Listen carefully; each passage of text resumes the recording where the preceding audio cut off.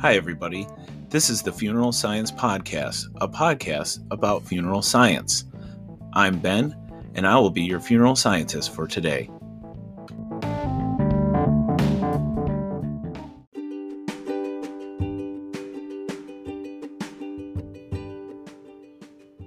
Just a heads up, this episode features bad pronunciations of words by me. Regular listeners know already that I am terrible at speaking English, which is my native language, so aren't surprised that another language is a challenge for me.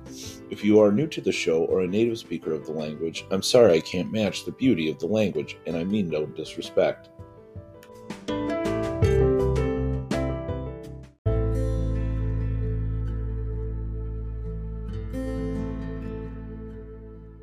Okay, funeral scientists, as winter settles into the upper Midwestern United States, I can't help but be reminded of that one time in 1991, a body was recovered from a glacier located between the Italian and Austrian Alps.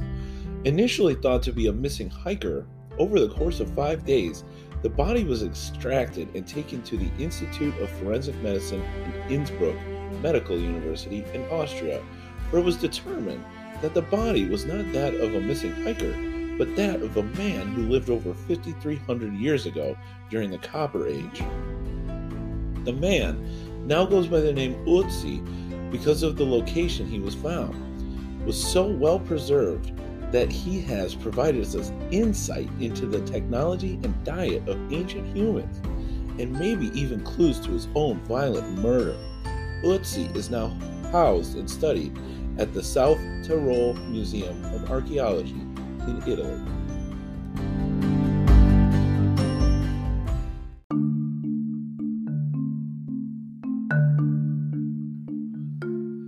So how did Ötzi become so well preserved?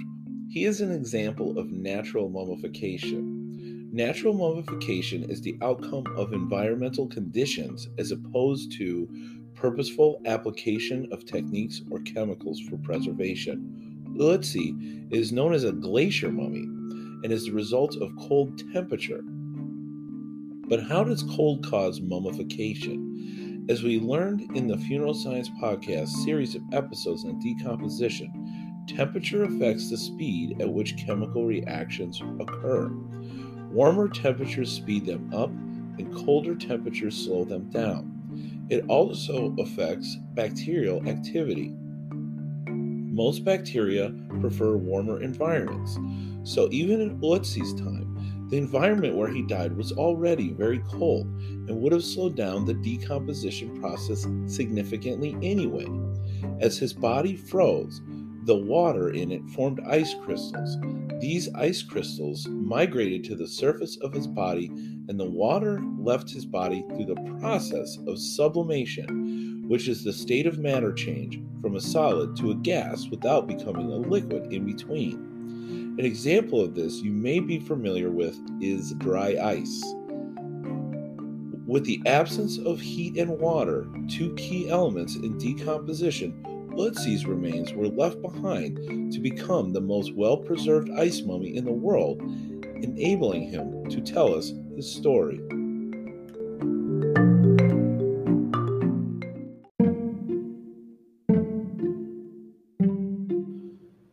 So what exactly did he tell us? First of all, one thing that we have learned was that people during the Copper Age had an omnivorous diet, meaning it consisted of both meat and vegetables.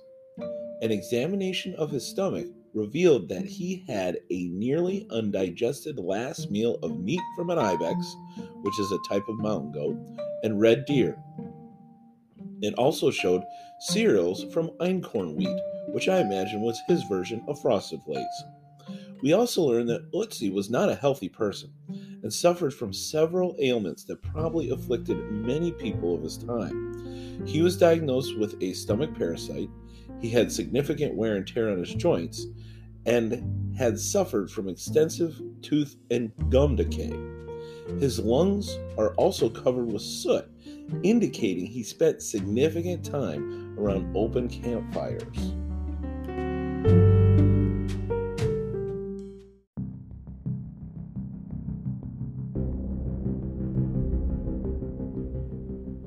It was also discovered there is solid evidence that Ötzi was not killed by poor health, but rather another human. Initially, it was believed that Ötzi simply fell victim to a mountaineering accident and died of exposure to the cold, till it was discovered that he suffered two significant injuries at the time of his death: a blow to his head and a wound to his left shoulder. It has been surmised that he was shot in the back.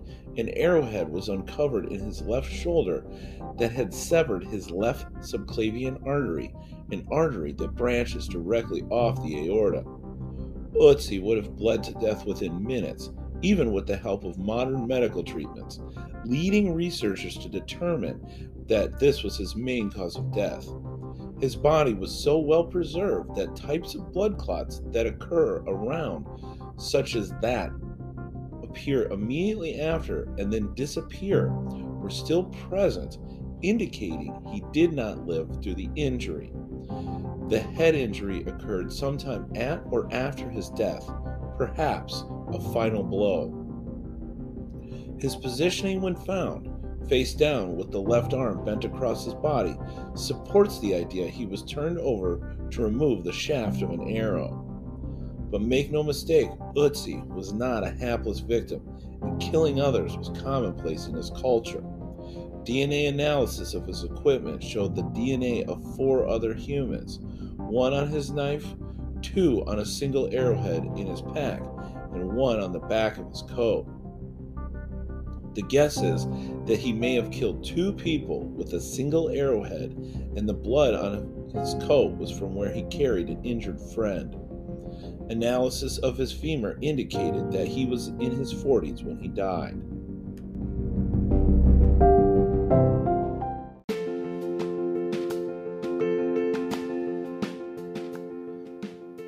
Now for this episode's listener question. Why do embalming instructors call it ligature and not thread? Let's look at the definition of 3 terms used in embalming: ligature, suture, and thread. Ligature is any material, usually thread or wire, used to constrict blood vessels to stop bleeding or bind abnormalities. Suture is any thread used to sew tissues together. Thread is a filamentous material used for sewing and ligating. So how do we properly use these terms? When a filamentous material is sitting not in action, it could rightly be called thread, ligature, or suture. However, in embalming, one technique we use to reduce leakage and to secure our arterial tubes during injection is to loop thread around a vessel and tighten it. During this time, the thread should be identified as ligature. Post-embalming, we sew up any existing incisions with thread. During this time, the thread is properly called suture. The identification of the filamentous material is based on its use at the time, much in the same way we might identify the red and white uniform of the baseball team in St. Louis as clothing and then later garbage when we realize what we have.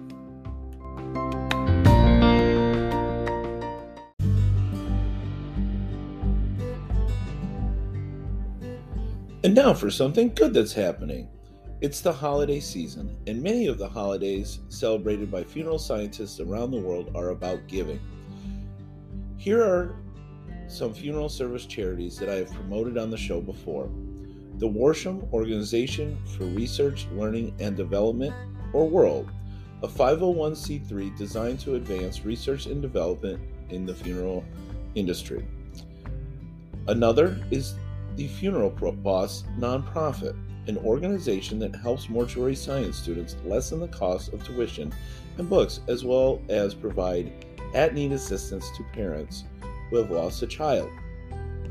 The High Precious Scholarship, promoting mortuary science education, and the Indiana Funeral Education Foundation. If none of these suit you, reach out to your local mortuary college or funeral directors association. Many of them offer scholarships to students you can contribute to. I will provide links to the 4 I mentioned in the show notes. If you'd like to support the Funeral Science Podcast, generate revenue for donation, I get paid 1 American penny for each Anchor ad listened to when an episode is streamed. This holiday season, simply put me on repeat and enjoy hearing me tell the stories over and over and over and over and over. Or maybe, more appropriate for your mental health, put me on, simply leave the room.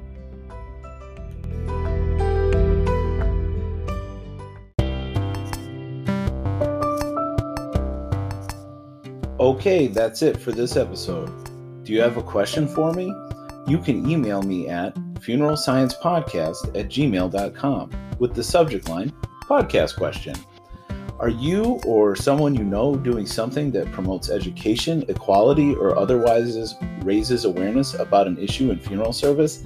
Please send me information about it to funeralsciencepodcast@gmail.com with the subject line, a good thing is happening. As a note here, that has an exclamation mark in it, so be sure to include that in your subject line and I will be sure to read it. You can also follow me on social media. I'm Mort Tracker on Instagram. That's MORTRAQR. You can also like the Funeral Science Podcast Facebook page. I've also heard on other podcasts that if you rate and review podcasts you like, it helps them. So if you like this podcast, then please do that wherever you are listening from. All right, everybody. I'll talk to you later.